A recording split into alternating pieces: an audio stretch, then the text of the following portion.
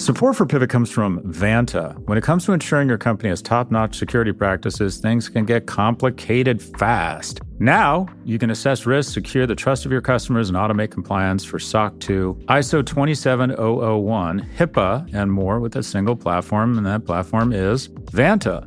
Vanta's market-leading trust management platform helps you continuously monitor compliance alongside reporting and tracking risk. Plus, you can save time by completing security questionnaires with Vanta AI. To learn why thousands of global companies use Vanta to automate evidence collection, unify risk management, and streamline security reviews, watch Vanta's on-demand demo at vanta.com/pivot. That's VANTA.com/pivot to watch Vanta's on-demand demo. Join Capital Group CEO Mike Gitlin for a new edition of the Capital Ideas Podcast.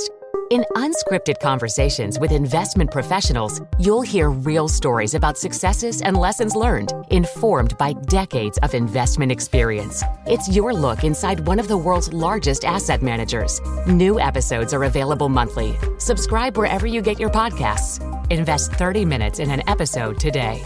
Published by American Funds Distributors, Inc. Hi, everyone. This is Pivot from New York Magazine and the Vox Media Podcast Network. I'm Kara Swisher. And Kara, I am no longer an Olympic hopeful. In the trials for synchronized swimming, they did a mandatory drug test, and they came back and they said that they found some urine in my THC. Oh, my God. And I guess urine is a banned substance. Get it? Found urine in my THC? I got the whole situation. What do you think of that? That was something else, huh? I think she will play an important role not only in athletics, but in this ridiculous standard that includes THC as a performance-enhancing drug, which it is not. Yeah. It's a life-enhancing drug, I'm convinced. I think it can help you sleep better. I think there's real utility in THC, but I think she'll go. I think she's going to pay a price, but I think they're going to revisit some of these rules. Yeah, that would be good. That's a shame, though. A big athlete. It is a shame. And then, there's all kinds of things going around the Olympics. There's political things and people protesting against the protests. And it feels like it's going to be a bit of a mess, I have to say. Mm-hmm. So I'm glad you're not going, in other words. But listen, we're going to do a fresh new thing. I mean, obviously today I would talk about China and Didi and all kinds of things that are going on, which we should talk about at another date. But I think today we're going to do something that's new and fresh, which is it's the end of the second quarter, and we're going to kick off something with a little different today, our quarterly review series.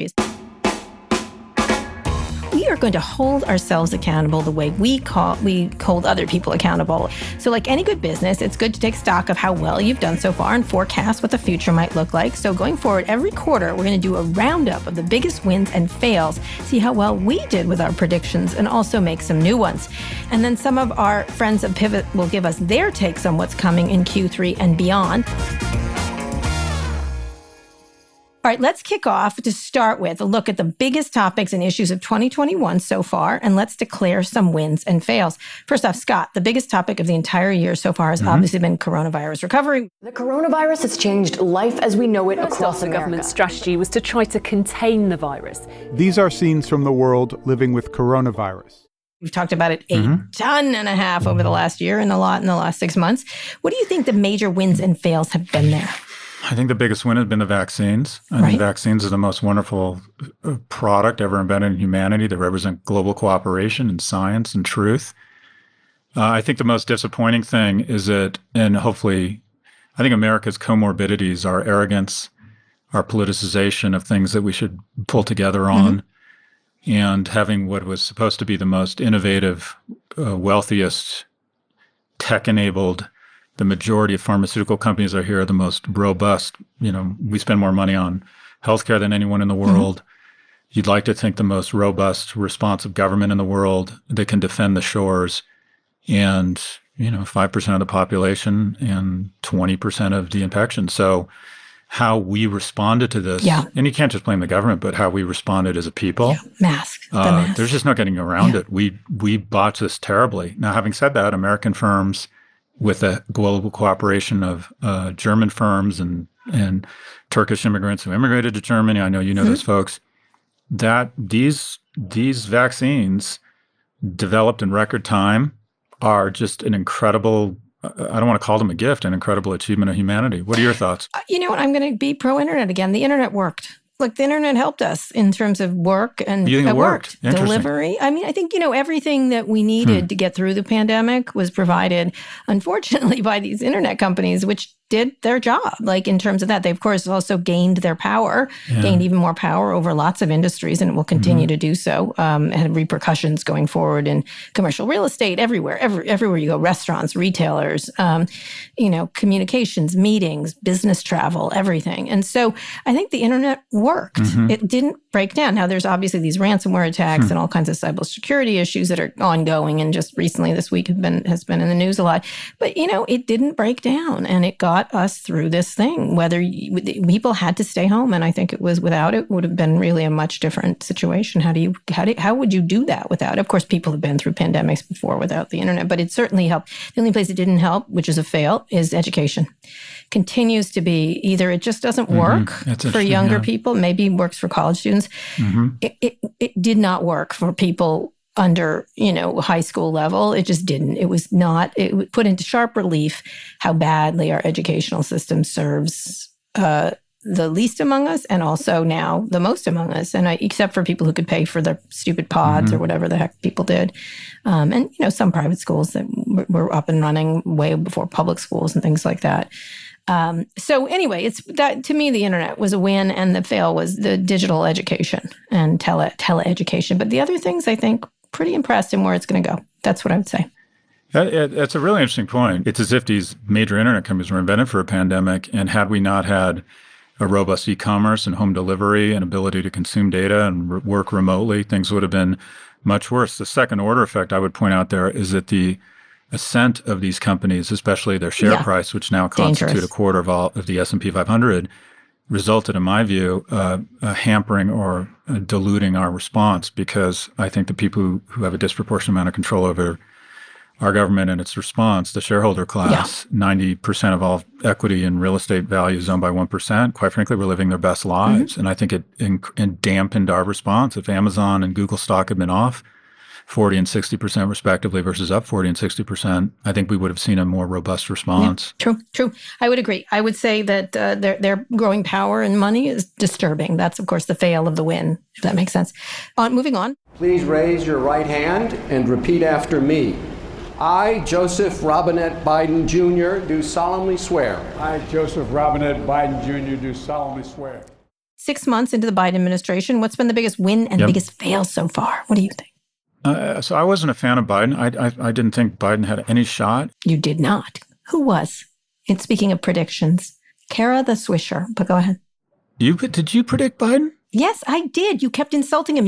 First you were in love with Beto, then you were in love with Yang, and then you kept being in love with all these man boys. I wasn't Yang, I was Bloomberg. Whatever. Man boys, every one of them. Yeah. Anyway, and you were right. And I remember you were informed by Lucky. Lucky was least offended by him, and you thought that's how we're going to win, is someone who doesn't offend the Fox viewer. Anyway, I thought the biggest win, I think going to the G7 and basically saying we're back, and that we need to cooperate on things like climate, things like global taxation, and obviously more cooperation around the novel coronavirus. And I'm hoping this biggest win is still ahead of us. I think the biggest opportunity is to invade the shores of India and Brazil and other nations with vaccine and reassert our generosity and power as a nation. Fail? What about a fail? I don't really have what I'd call it's hard. It's difficult. This is going to come out as a bias. I can't look at any one action and think they screwed up. I mean, they have to make so many decisions every day. They're going to make mistakes, but I don't look at something and think, oh, wow, they really blew it here, which I was thinking every 5 days in the last administration. What are your thoughts? Yeah, that's true. Win, I think, is, look, they just opened the White House gates again. Like, they're gone, all that stuff. And I know it's a visual. Like, you could see them today. Like, you're so used, if you live in Washington or spend a lot of time there, to be able to walk up to the White House. And the gates around the White House were just terrible. I don't know how else to put it. It just was like, what has happened to us that we can't control ourselves enough not to do this? And so that sounds dumb, but opening those gates today, I was like, okay, I'm going to breathe for a second. I think that the ability to breathe and not think about who the president is for 5 minutes has been fantastic. I think the biggest fail, on the other hand, is, and I understand why they're doing this, but the reliance on bipartisanship the non-jamming of the Republicans. These people have, many of them, not all of them, have very much bad intentions. Would you end the filibuster? Yes, 100. Like, you know what? These people aren't operating. Every time you give them a chance to operate in good faith, they really don't. Like Joe Manchin, good luck with the 10 senators. You didn't find them. You know, they just are, they're constantly pushing the envelope, whether it's with trans kids or anybody. They just, anytime they can, like, whether they're going to redistrict, there was just a story about Louisiana thinking of cracking cities into pieces so they could win. They will do anything to hold on to power as demographics change against them. Well, aren't they just smarter than us? Yes. Aren't they playing a better hand of poker with worse cards? Yes. Like, I think we should play just like them. The pushback I would do there is that if you don't have some sort of bipartisan cooperation, at some point, these solutions aren't durable. Obamacare was almost overturned because it wasn't a bipartisan. I mean, there's very few, look at all the shit we're overturning because it was very partisan from the Trump administration, that if you don't have some level of cooperation from people who are considered moderates, and I grant you that it's very hard to find those anymore in the Republican Party, but if you can't find a few of them, that anything you pass is just not that durable. It gets overturned in 4 years or 8 years. Fair, but they are under the thrall of Trump. And until we knock that out of them, and they will be cooperative when I think in this case, you know, speak softly, big stick. I'm just on a Teddy Roosevelt stick. You know, you got to, they are in the thrall of Trump, and you got to like show why that is not going to help them in some way. And of course, you know, the election is so tight, and I just think cautiousness, especially when we're going into this next election, you know, the minute they get control of the House and the Senate, they'll be insane as usual.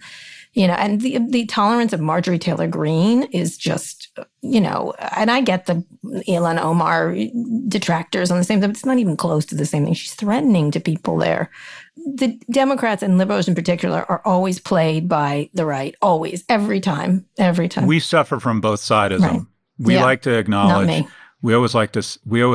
I do think we as progressives always want to acknowledge the argument on the other side, even when we shouldn't. Yep, exactly. I get that. I get it. They take advantage of our good. I don't have good nature. I think I just would slap them hard and slap them continually until they stop, and make sure that they didn't like get up again on the ones who are doing all this incredible damage, and try to find, of course, the ones that are cooperative. But I think bipartisanship is overrated by this administration.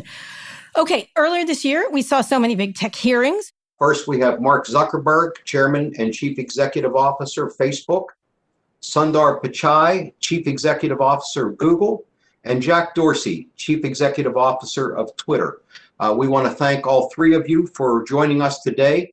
We look forward to your testimony. Who are the real winners and losers here? Mark Zuckerberg, the American people, perhaps? No. That's a no, hard no from Kara Swisher. Who do you think from these tech hearings? There was one good one, David Cicilline. Oh, yeah, you stole my thunder there. I thought individually Representative Cicilline threw the best hearing. I do think that actually after a slow start with people not understanding technology, I think some of the hearings were really well handled. In terms of individuals, I think Tim Cook has done a genius job of disarticulating himself and his company from quote-unquote big tech, as has Satya Nadella and Microsoft. They've managed to remove themselves from a line of fire. And China. China, it's really interesting. China's looked at what happened here and has made – China has – the most interesting thing about Didi being banned is that China has assessed – not just Didi, there's a bunch of them. 100%. But China has basically made observed what has happened here and has said big tech is too powerful and is bad for that society. We are going to check their power and ensure what has happened in the U.S. does not happen here. Yeah. And regardless of whether you think it demonstrates an autocracy and that's not how business should be handled, and it sends chills through the bones of anyone wanting to invest in a Chinese company, those are all valid concerns. It's just interesting to think the Chinese are smart people. That government there they are very smart. Yeah. And they look at us and they think, no, we're not going to let it get there. They believe we have been overrun and it's too late here. They believe, oh, no, you're done. You've been overrun. It's Josh Hawley and Amy Klobuchar on steroids. That's what it feels like. It's like, whoa. You hear their concerns about privacy. Yeah, I think that's right. Location. They're doing what we should do in a much more democratic way. They're just deciding it, and that's the systemic, legally supported way. Yes. It feels like, look, it's just like, we're the sons of bitches, not you. Like, it feels Chinese. Yes, it feels like we will be abusing being the surveillance. Feels like something they would do in China.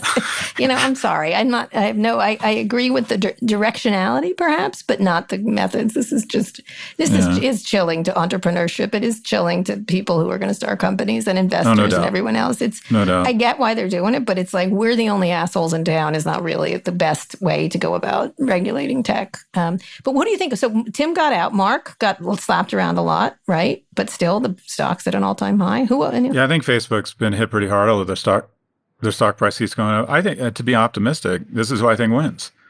Our tax base wins. Our national parks and our Army and our Navy and food stamps wins because through global cooperation and shining a light on these firms, we recognize they are not paying their fair share. Investors will win. There will be a breakup. It might be a year, it might be 10 years, but whenever you disarticulate these assets, it's accretive for shareholders because you find that when YouTube no longer cooperates with Google because they're separate companies, you have more competition and more shareholder value. Neeva, the subscription search engine, will survive because Google now knows that they're being looked at, and if they just want to take billions of dollars and use their heft to force people not to work with other upstarts, you're going to see the next 6 months, we're going to see more startups, and we've said this, than in the history of the modern U.S. economy. And the reason why is because small businesses are emboldened to actually compete, and investors are emboldened to invest. Yeah, I would agree. In the greatest job creator in history. I've heard of so many people companies. Leaving bigger companies. So I think it's also pandemically, and people are leaving their marriages. That's what's supposed to happen. Or they're getting married, or they're leaving their jobs, or they just have to get out. They got to get out. Mm-hmm.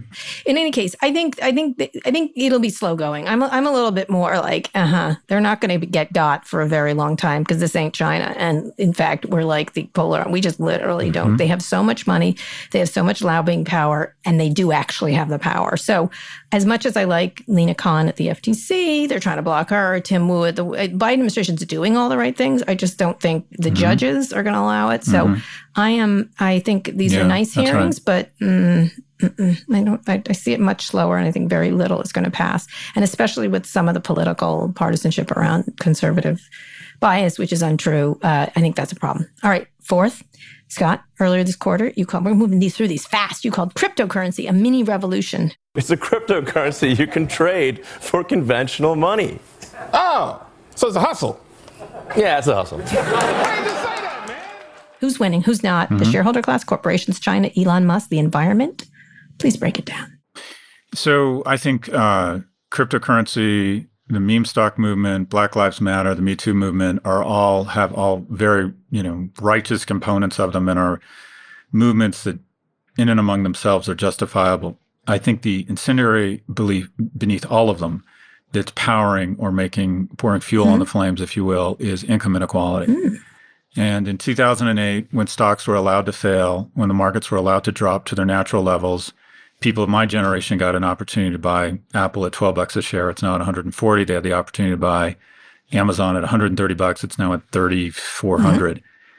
We have decided that my generation, that 500,000 or 600,000 Americans dying is bad, but what would be tragic is if we were to let the NASDAQ go down. So we borrow $6 trillion against a younger generation and an unborn generation credit card so we can prop up and artificially inflate assets, which has created a lack of opportunity for a younger generation that wants their shot at buying things on sale.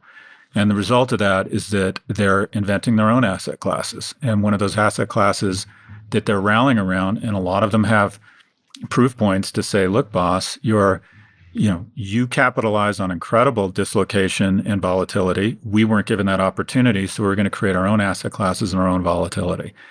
The innovation there, it's becoming a self-fulfilling prophecy. There's so much capital going into fintech and DeFi that you're going to see a ton of interesting products and services. I was sort of a skeptic. I think a lot of that was boomer and jealousy that I missed out on the run-up. But you're going to see a lot of big winners and big losers. I think a company like Coinbase is probably not going to hold its value. I think it's the you're not buying the coin itself. But you're buying the companies around it, correct? That was what you said. You're not buying the actual coin. I don't have the confidence to pick a coin. Everything just looks ridiculous to me. I don't understand it. The only investment I've made in the crypto space is in Ledger, which is the Nano, which is kind of the premier cold hardware storage wallet. 15% of all crypto is stored on these things. But I think it's exciting. I think it's exciting for young people. And also the big winners here, for the first time, there are as many people of color as a percentage an investor in the stock market and in these assets because of things like crypto and because of these online trading platforms. It has brought in a new generation of investors. Here's what I think. That is I think very corporations exciting. and government are going to wander in here and break it all up. It'll be much more regulated in a year from now. Well, they're doing it in China. They are China. We got to move them in here. So you're bearish on it. I am. I'm not bearish. I just am like, guess what's about to happen to these? The people that were originally involved are all sort of, some of them are con men, some of them are sketchy, some of them, they're all going to be replaced by like JP friggin' Morgan. You know what I mean? Just like the rich people can't keep their mitts out of this. And so, you're going to see a lot more corporations come in here and they're going to want everything, they're going to gentrify this neighborhood. I just think they are. That's what they're going to do, this crazy neighborhood. And they already are doing it. And so I think that there, what's happening in China, of course, another crackdown by China on Bitcoin, because it is a threat to the yuan. That I think powerful people understand it's powerful and therefore will move on it. All right, last one. We've had so many conversations about goods and evils of social media this year, especially following the January 6th Capitol attack. Today, we will be holding a joint hearing entitled Disinformation Nation, Social Media's Role in Promoting Extremism and Misinformation. What wins and fails can we call here? I say my win over my interview with the Parler CEO was a good one, but go ahead. I'm not sure I'd call that the global win for social media, but anyways, I think that when 2 out of 3 people who've joined extremist groups on Facebook, that group was suggested to them. When I think you have algorithms that continue to amplify divisiveness versus inclusiveness, and when components of the insurrection, which in my opinion is just one of the most damaging, one of the most terrible things that has ever happened in our country, when you see social media kind of at the center of it, I think that things have, hopefully we've hit peak bad social media with people trying to hunt down the Speaker of the House and the Vice President. And I just don't think Twitter nor Facebook can just shrug it off. I think, and I'd like to think the American public realizes that they played a role. And also, to be fair, so do Fox.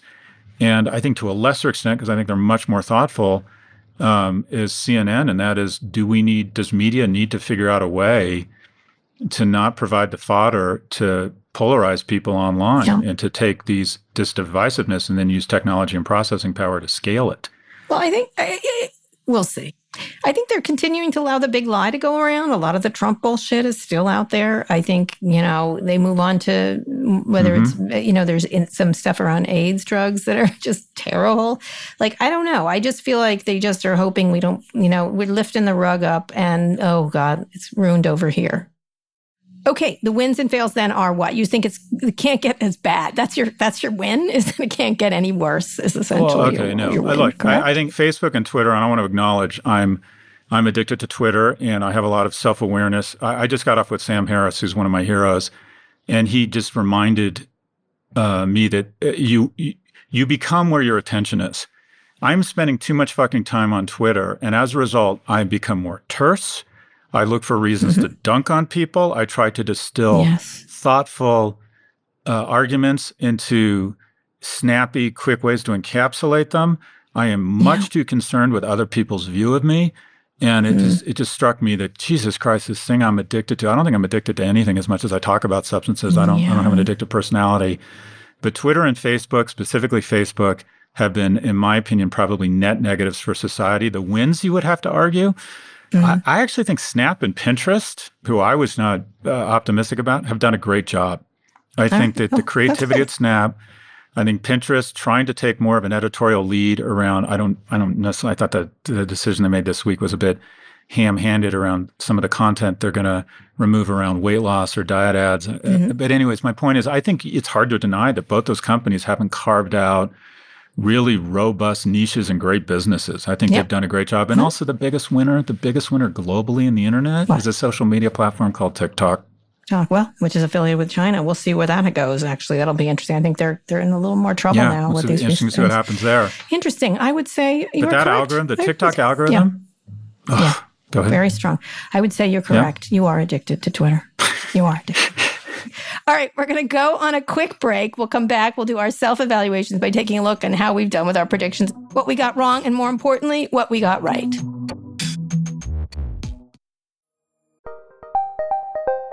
Did you know the Capital Ideas podcast now has a new monthly edition hosted by Capital Group CEO Mike Gitlin? Through the words and experiences of investment professionals, you'll discover who was their best mentor, what's a mistake they made that changed their approach, and how do they find their next great idea.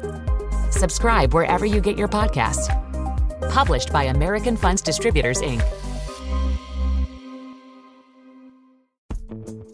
Vacations can be tricky. You already know how to book flights and hotels, but now the only thing you're missing is, the actual travel experience. Because is it really a vacation if you're just sitting around like you would at home? You need a tool to get the most out of your time away. That's where Viator steps in. You can book guided tours, activities, excursions, and more in one place to make your trip truly unforgettable. Viator has over 300,000 travel experiences to choose from. Everything from simple tours to extreme adventures and all the niche, interesting stuff in between. So you can plan something that everyone you're traveling with will enjoy. Real traveler reviews give the inside scoop from people who already been on the experiences you're considering, so you can plan with confidence. Free cancellation helps you plan for the unexpected. And 24/7 customer support means you can travel worry-free. Download the Viator app now and use code Viator10 for 10% off your first booking in the app. Find travel experiences for you. Do more with Viator. Okay, Scott, we're back. We make predictions every week. Sometimes we're wrong, sometimes we're right. Let's start with what a manager might call areas for improvement, as they say in HR speak. Those predictions we got wrong, or shall we say in some cases, they're not right yet. So in February, Scott said Twitter should and will buy CNN. What happened? It sold itself to Discovery. What CNN did, essentially. What do you think? Well, the problem is they got halfway there, but the CEO wasn't there for the afternoon strategy session of Twitter. Twitter should absolutely buy CNN. Its stock has gone up. They're moving to a subscription model. I think the stock has doubled in the last 12 months, and they could have picked up CNN. I don't know. I think there'll still be an opportunity, but I think that would be if you had the most. In my opinion, the best journalism in what I'll call real-time news, which I believe is CNN, coupled with the kind of the pulse or the heartbeat of breaking news anywhere. I think when news happens, people have a tendency to go to Twitter right away. I think it would be an outstanding. I think 1 + 1 would equal 3 here. I think because of what you talked about, the fact that it's now part of, let me be clear, them being part of this Discovery Plus thing only means there's going to be a ton of hard to yet imagine divestitures and spinoffs, because that thing right now makes only slightly more sense than if, say, AT&T had bought it. I think Jeff Zucker's very happy to be at the top of this. It's not going nowhere. I'm going to push back on you, Scott. I think you're wrong. Twitter should maybe buy it, but it won't. Jeff does a fantastic job, but there's going to be a lot of moving parts at this new Discovery thing, specifically because of the single share class of stock, specifically because David Zaslav should enjoy his time in the sun, because he's going to throw up, and it's not his first quarter earnings, but his second as a public company, and a bunch of other people are going to come in. All right. Okay. We'll see.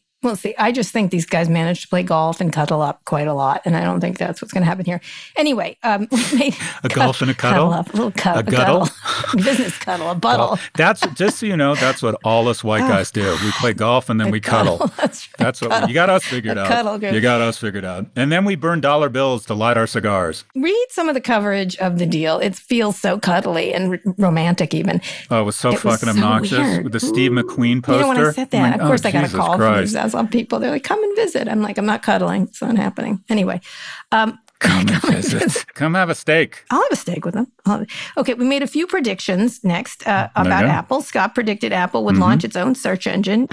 No. Its own social network. No. And it might acquire Peloton. No. So why isn't Tim listening to us, Tim Cook? Oh, I see where we're going with this. Just saying, you make more predictions. I see the point of this show. We see them. I'm coming next, but go ahead. Okay. Go ahead. Tell me why. Why isn't Scott listen? Why isn't Tim listening to you, Scott, if at all? I don't know. He has a habit of adding a lot of shareholder value. Look, I think they are going absolutely going vertical. I still think if Peloton comes down in price, they'll acquire them. But where they're going is with another connected device, and that is the next connected device from Apple will be the car. You're right. The auto industry, industry has transitioned from a low margin manufacturing business to a higher margin software business.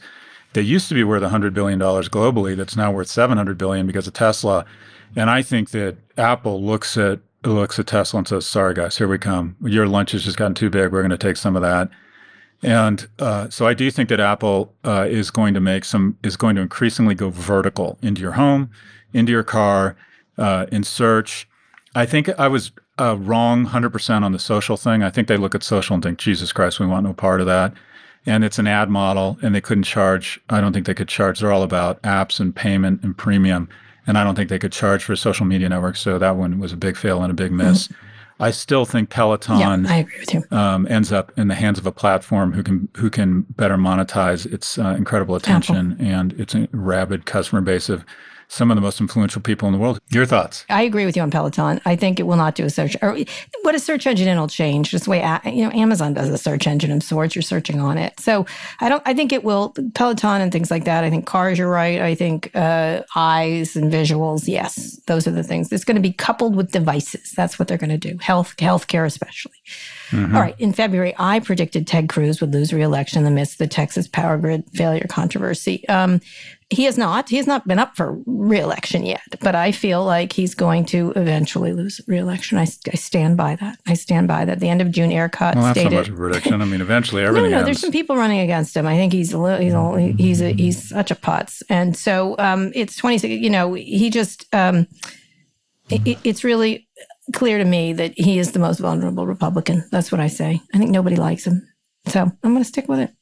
I disagree. I think Texas has proven itself to be batshit crazy. If they vote for Ted Cruz over Beto, political predictions, the most vulnerable senator in America right now is someone who's consistently kind of cut and run on big issues and is the most coin-operated senator in the United States, and that's Marco Rubio. All right, last one. In early May, both of us predicted that the Facebook Oversight Board would let Trump back on the platform.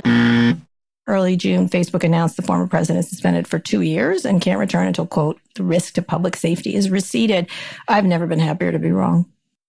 That was a surprise to me. I'm glad they threw it right back in their face, and I'm glad Facebook did the right thing. Great. Okay, we were wrong. We're glad to be. We have low expectations for these people. So the fact that I think they did it only because that oversight board was better than they are, than the actual managers, and they pushed them right into a corner. That's what I think, which was good.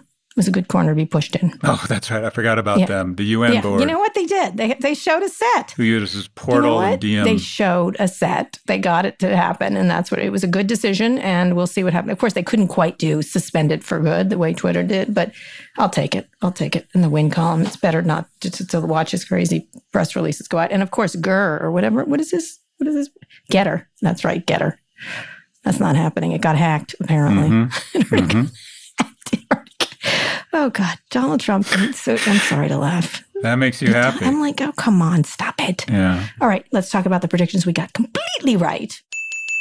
On January 15th, Scott predicted, quote, consumer stocks and the consumer economy is going to roar for the next 12 to 24 months, adding colorfully, people are going to go apeshit with their spending and their consumer discretionary stocks are absolutely going to rip.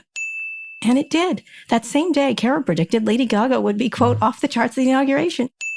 And she was. So good for us. Better for you, but good for us. Like predicting Lady Gaga is going to be good is not a really hard one. But I did predict Elon Musk was going to be good on SNL, and he was. And you did not. You did not trust me on that one. You got me there. You got me there. But the consumer stocks, where are they going now? People are worried. They're worried. So you had $1 trillion pumped literally into consumers' bank accounts through the CARES Act. And then you had an additional $500 billion in savings because people weren't going to the Olive Garden or going to Disney World. So you have $1.5 trillion. You have individuals with not only with money, but also pent-up demand for consumer products. And you have a supply chain that's been constricted, giving them all kinds of pricing power. It's sort of the perfect storm of good things. for the consumer companies that were had the balance sheets to survive and also had the foresight to start investing in technology. When you see how companies have reshaped, Panera, a company I'm involved in, now gets more than 50% of its food starts digitally, whether it's pickup, I love that Panera. whether it's delivery. It's just amazing how some of these consumer companies have reconfigured their supply chains. A crisis is a terrible thing to waste. A lot of them cut costs by 10 to 20%. And then when the economy and consumer spending came back, their EBITDA just ripped. Good picking, good analysis. Or another one on May 7th, Scott said he was going to buy some Dogecoin before Elon Musk appeared on SNL and sell by the time Weekend Update aired, which he did. People actually began selling it off the beginning of the show. And then there was a brief rally during Weekend Update when Musk joked, yeah, it's a hustle. It dropped again, falling to 0.47 the next day. Well, that was good. Good job, Scott. Thank you. You knew that was going to happen. You did a good job. And then you're not in any of the coin now, correct? Don't own any of it. Don't understand it. Think about understand it better than 99% of the public and don't understand it. Do you understand it? Do you own any coins? Oh, yeah, you own coins and we can't find them. I don't. I do. We can't find them. I will find them along. I also have a bag of marijuana somewhere from 20 years ago and 10 or maybe 100 Bitcoin. I don't know. All right. One prediction we made a few times is that TikTok would get further into e-commerce. In May, they started testing in-app shopping in Europe. Well, that was an easy one, right? That was pretty easy. What do you think about that? Look, the biggest, I would argue, the business technological winner of the last 12 months has been the algorithm of TikTok and its ability to take signal liquidity and entertainment and let creators disperse their creativity directly to the end consumer with this fantastic vibe and creativity. And then the algorithm's ability to not take the two data points or the liquidity of two data points that Netflix gets. Did you watch it all the way through? Which did you select? But take hundreds. Do you comment? How fast do you watch it? Where do you go after? And the fact that these things are only 15 or 30 seconds gives them the ability, and they take advantage of it with what I think is one of the most remarkable algorithms we've ever encountered and calibrate on things that you didn't even know you liked and you do. So I think, and then if they're able to collapse that with an ability to start calibrating in on the things you want and then serve you a 30-second ad featuring that product, sort of similar to what Facebook, and I think Facebook does an amazing job with their ads, quite frankly, on Instagram. Yeah, they do. Almost every ad I see on Instagram, I'm like, that's relevant. Yeah. I want a vacation there. Or I want to buy that shoe. Yeah. Take that to video. That's what TikTok has the ability to do. Yeah, we'll see where that's going. Could be interesting. Let me just say, I agree with you. I just was eating peaches because my mother-in-law bought them after seeing an ad on Instagram. They were peaches, that direct-to-consumer peaches. They're delicious. I'm just saying that's what prompted her. She says, I never use Instagram, but then I saw this ad. I just had to buy them, and they're delicious. Let me just say. Yeah. Anyway, Scott, one more quick break. We'll be back with our friends at Pivot and their predictions for Q3 and beyond, as well as some of our own.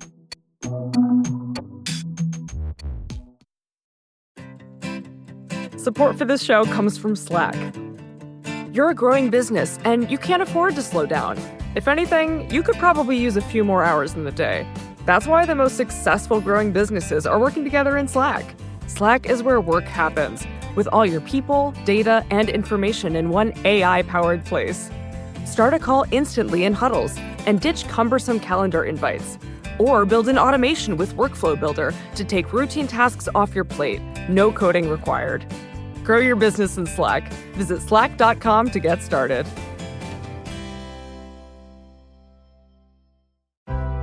Support for this show comes from the Harvard Business Review. There's this idea in business that some people are born to be leaders. You either have it or you don't. But leadership, like any skill, can and should be learned over time. Whether you've climbed to the top of the corporate ladder or are just starting out, you'll find valuable insights at Harvard Business Review. Harvard Business Review is a leading destination for smart management thinking. And on their website, hbr.org, subscriptions are just $10 a month, which gives you unlimited access to the same level of expertise. Things like case studies, newsletters, podcasts, articles written by some of the world's top minds. I use HBR in my research when I do articles or when I'm thinking about what to talk about on Pivot. I find them really interesting. I find them complete. I find them different. And you can find all kinds of industries covered.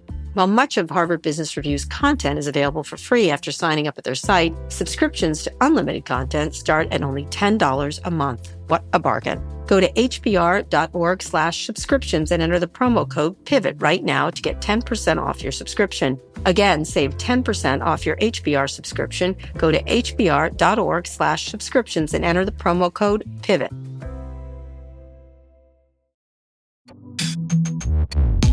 Okay, we are back with the prediction segment of our quarterly review, looking into Q3 and beyond with our friends at Pivot.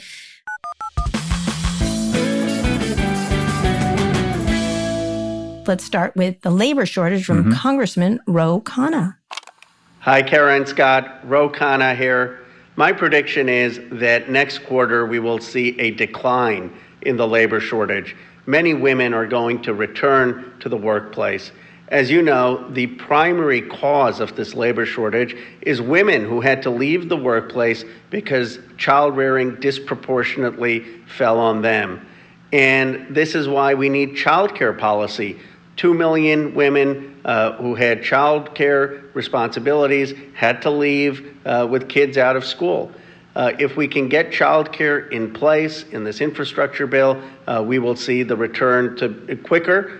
We also need policies that will help integrate women back into the workplace, particularly young mothers who left.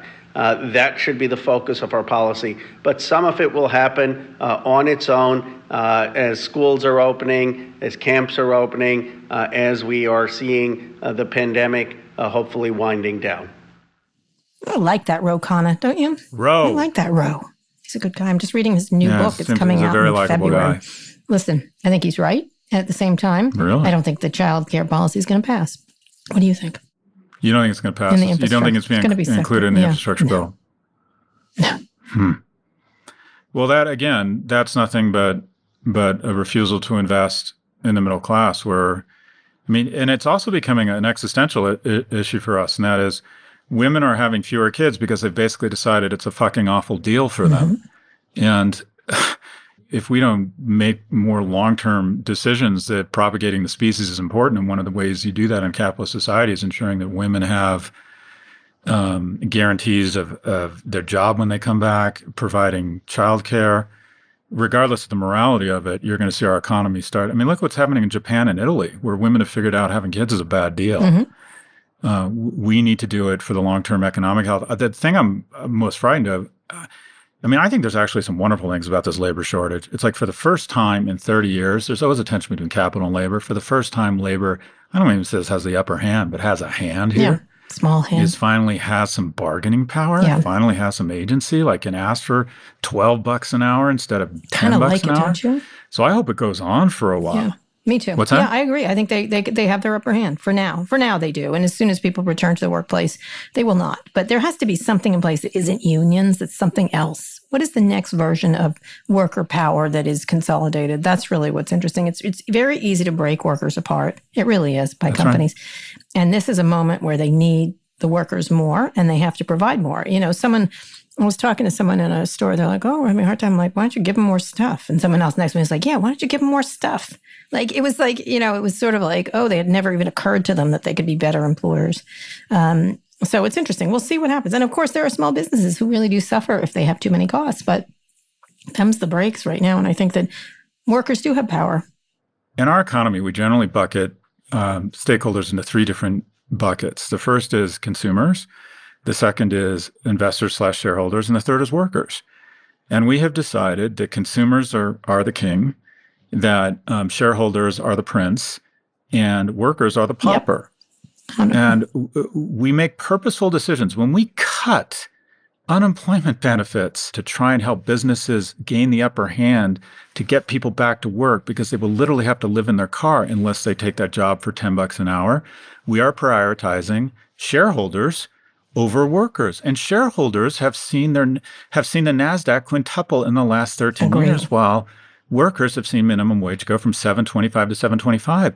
The best union we have in the world right now, and I'm not a fan of universal basic income, but the most wonderful thing about this CARES Act is it's finally given workers, frontline workers, some leverage that they haven't had in 30 years. They can say, well, you know what? It's not a choice between this shitty job and starving. Away from this situation, we need a child care policy, period. It's so embarrassing that we do not have one. It is just, the other countries, we're an embarrassment. And that's really, that's the lowest rung on the totem pole. And that's really, it's so ass backwards, as one of my relatives would say. It's ass backwards.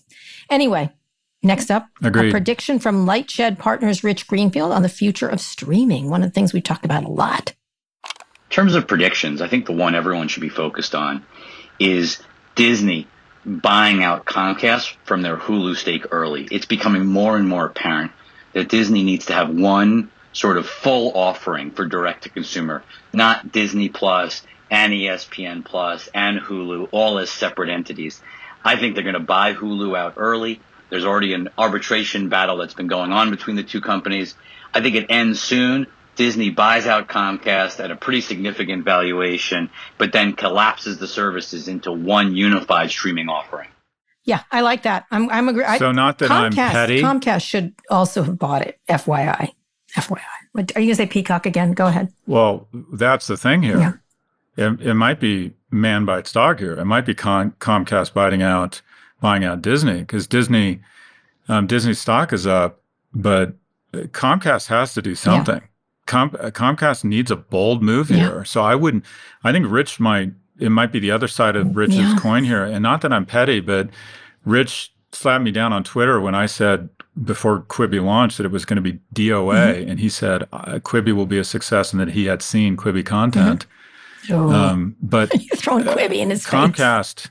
The interesting player here to watch is Comcast. Hulu, he's right, though. Hulu will not be an independent property for more than 24 months. Yeah, agree. I agree. I think Comcast got to get it. There's rumors, that Paramount, Sherry Redstone is prepping the thing for sale, and now she's got to be a seller versus a buyer. And I think the stock was up, and now it's down again, or whatever. In any case, there was a lot of talk on several smart newsletters I read about what would Comcast move in here. Then it can't really own CBS and NBC, so you'd have to diversify here. Anyway, get rid of it. And so they have to make a move. Comcast has to make a move. Absolutely. And maybe it will be buying Discovery Warner when it goes through that period of fallowness as that you have been predicting. But I agree. Someone's got to make a move here. They've all got to make the big moves because they're not big enough. They need to be bigger. Any other predictions on streaming? I think he's right. I think you're right, Scott. I think you've taken his prediction and made a better one.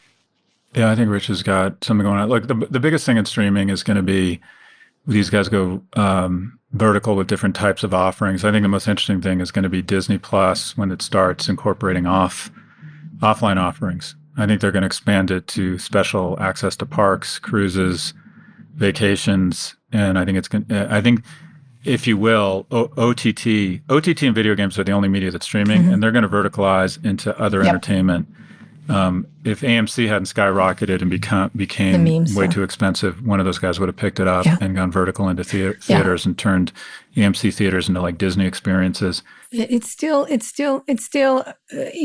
though F9 and some others like A Quiet Place 2 have done really well at the box office, it's still, no matter what, those things are going to get pulled into all of this. Everything's about streaming and being bigger in the experience, whether it's the experiential of the theater or offering these movies. It's going to be all wherever the consumer wants, wherever they want it. And that's where it's going. And whatever Hollywood says, it's not going back to the old days of, although Quentin Tarantino apparently bought a movie theater, the Vista in Los Feliz, so Los Angeles. But that's just romantic quaintery.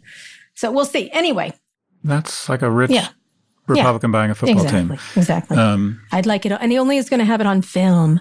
The biggest and boldest move in streaming over the next 12 months will have one word, Comcast. They've got $250 billion market cap, very smart, very aggressive, and they've got 10 million subscribers right now. And supposedly that's inflated when you look at how many people are actually doing it. And there's no way they're going to admit defeat. That Brian Roberts is very smart on the deals, although Peacock, as we make fun of it, deserves to be made fun of. Anyway, let's go to a friend of Pivot, MSNBC's Stephanie Ruhle, for a prediction on infrastructure. Hey there, Kara and Scott. It's Stephanie Ruhle here, talking infrastructure. To me, infrastructure, it's like getting a dog in a bathtub. You never get all 4 of those legs in the tub, no matter how much that stinky dog needs it. And I I'm sad to say, I'm not sure anything is going to happen. I think from the president's perspective, he absolutely wants a bipartisan deal done. I think it would have taken something that was less than $1 trillion. Now it's bigger than that. And if he were to sign something, it would be a huge win, right? But there is absolutely no chance that Republicans are going to stand with Biden in doing this partial hard infrastructure deal that's then linked to the soft infrastructure deal. Why would they do that? That's like the greatest, most giant, enormous win for Democrats. And the other thing they're leaving out with this, we'll just go at it alone. You can't just go at it alone without the Senate parliamentarian weighing in on this. Remember in the American Rescue Plan, when Democrats wanted to push raising minimum wage in there, it was the parliamentarian who said, permanent minimum wage has nothing to do with temporary COVID rescue. We're not going to do that. So they don't know what this nonpartisan parliamentarian is going to say. And separately, my last point, this whole argument that it's Joe Manchin and Kyrsten Sinema are the only ones standing in the way, they're not. There are a whole lot of centrist Democrats who represent blue-ish or swing states, states like New York, New Jersey, Illinois, California, who are also not going to sign on to just the infrastructure package that Democrats would do going at it on their own. Back to, will they get something done on infrastructure? Unclear. But the current standoff doesn't feel good. And by the way, Republicans would love to see this happen. They would love to say, we agreed on a deal on a bipartisan basis, and Democrats asked for too much.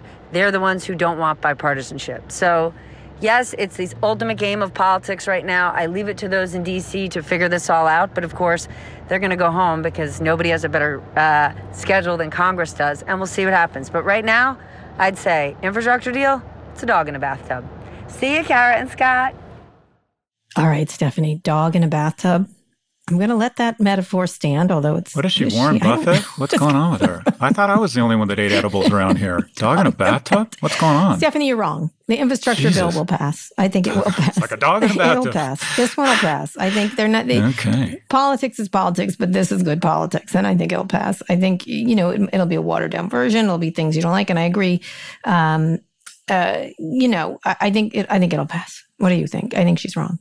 Dog, not you can wash the friggin' dog eventually. Put him in the shower, Stephanie. Just so you know, I'll come over and wash your dogs for you if you'd like. Thank you. We shower our dogs every day. One loves it, one hates it. Little information on me. So look, I think it passes, and I think the reason it passes, or one of them puts it over the goal line, is the disaster in Florida. Agreed. I think it was a very stark and ugly reminder that America isn't a country. America can't claim to be the wealthiest country in the world. America can't be a beacon of hope, a beacon of progress and prosperity if our buildings pancake. Yeah. It's just, so I think that this is, and Biden was smart to go after this issue first as kind of a temple for his legislative agenda, because I do think there are a lot of Republicans that have bridges that are falling apart in their districts. I think everyone agrees. And infrastructure is wonderful. The jobs it creates are usually great middle-class jobs. Good for the economy. Yeah, it's good for the economy. It makes us feel good about ourselves. It sends the right signal to people. Good for jobs, good economy. Did you see all those Republican governors signaling to get vaccinations because they're so low in those Republican states, those heavily Republicans? They're all the very conservative Republicans like to get a vaccination because 99% of the people dying from COVID right now don't have vaccinations. 99. Guess who? Guess what they didn't do? Get a vaccination. Yeah. Well, they didn't get vaccinated. They know. People know. Get economy. It'll help the economy for FFFS, whatever you say, for fuck's sake. Anyway, all right, last prediction. We don't agree with you, Stephanie, or your dog, and your dirty dog. Anyway, Preet on antitrust. It's like a dog in a bathtub. Let's go. Preet. We invited Preet because I know how much you regard Preet. Oh, of course we did. Let's bring in Preet. Yeah, right. All right, Preet, let it roar. There we go. Hi, Kara and Scott. Over the next 6 months to a year in antitrust developments, we might see renewed antitrust action against Facebook and other large tech companies by new and aggressive Federal Trade Commission Chair Lina Khan. On the legislative side, keep track of a package of 6 antitrust bills that are being pushed by a bipartisan group of legislators led by Senator Amy Klobuchar. Lastly, President Biden is expected to sign an executive order that will target corporate consolidation in the tech industry. All right. Well, not so much of a limb there, Preet, but yes, I think Lina Khan will come back with a hard-charging new suit with a lot of proof and stuff like that. Obviously, these bills are going through. We'll see if they'll pass. I don't have as much confidence in that. And we'll see about executive orders. Scott, what do you think of Preet's prediction? Let me just break it down. I'm going to say absolutely nothing, but I am sexy and articulate, and I could put your ass in prison someday.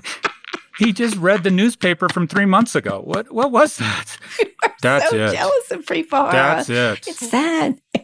Preet, I thought it was pretty he good. He literally just said, it's pretty it's good. like we said, we want you to say nothing. Don't be mean to your colleagues. I'm calling HR immediately. Immediately. Anyways. Preet's going to kick your ass at code. You're right. How obvious is my jealousy? It's so obvious. How obvious is my jealousy? Anyway, now, Scott, it's our turn. What is your big prediction for the next quarter and beyond? Okay. I was writing a bunch down, something that keeps it authentic here as I don't really prepare. But anyways, some of my predictions, okay. I don't know who will be the first $2 trillion company, but the first $3 trillion would be Amazon. I think in the last half of the year, the thing about the markets that just amazes me is that it has an incredible ability to see around the corner and ask itself over and over what's next. And I think that in the latter half of this year, despite an increase in GDP, despite incredible new business formation, I think you're going to see the private markets do well. I think the public markets are going to incur incredible volatility, and we're going to see some of the most step change downs in the market. I think we're going to have some of those volatile days in the market in the next 6 months as the market begins to go, okay, $6 trillion in debt, a reshaped economy. What happened at the end of 99? If you look at almost every single financial metric on a bar chart, that's where the x-axis is time, it's at historic levels except for 1999 and 2007. I mean, it literally looks as if history is beginning to rhyme, and we don't like the next verse. I think the last half of the year we're going to see incredible volatility in the markets. We talked about Comcast. And Disney is going to introduce what I think is the most exciting recurring revenue bundle in the consumer world. I think every family is going to have to own it, and it's going to take OTT to offline online, which I think will be super interesting. I like that. That's good. Off the top of my head. That's good. I like that prediction. I don't really have one, except I'm going to make Preet's for him. I think Alan Weisselberg is going to flip. I'm just making that up. I don't know if it's true. You think it's going to flip on Trump? I don't think it's going to matter, but I think he's going to flip on Trump. That's what I think. Yeah. That's thought of for a different show, but I look at that and I'm like, I've read a lot of people. They're like, this isn't good. He's going to jail for a little while. And I don't think he wants to go to jail for a little while. I don't think it's worth it. He's an old man. So that's what Alan, the Weisselberg guy. I think he's a comfy old man. He's not going to even a nice prison. He's not going to. That's what I think. So I'm just making that up. I'm not a lawyer. I just read a lot of lawyers like Preet Bharara. Anyway, okay, that is the show, Scott. This is our only show this week, but we have lots to talk about. By the way, Chuck, we're going to find out in the next 6 months. Chuck Todd from Miami is not Chuck Todd from Miami. His name is Alistair. He's from Delaware. He's married to a woman who has a master's in library science. And he breeds Labradoodles. That whole charade, that shit is over. I know who you are, Chuck Todd. And also my other big prediction is Anderson Cooper and I get closer and closer. Our friendship continues to blossom. You have yet to produce Anderson Cooper. None of it is true. None of that is true. Anyway, Scott, that's the show. Don't forget, if there's a story in the news you're curious about and want to hear our opinion on, go to nymag.com/pivot and submit a question for the show. Scott, read us out. Today's show was produced by Camila Salazar. Ernie Entertot engineered this episode. Thanks also to Drew Burrows. Make sure you subscribe to the show on Apple Podcasts, or if you're an Android user, check us out on Spotify, frankly, wherever you listen to podcasts. If you like the show, please recommend it to a friend. Thanks for listening to Pivot from New York Magazine and Vox Media. We'll be back next week for a breakdown of all things tech and business.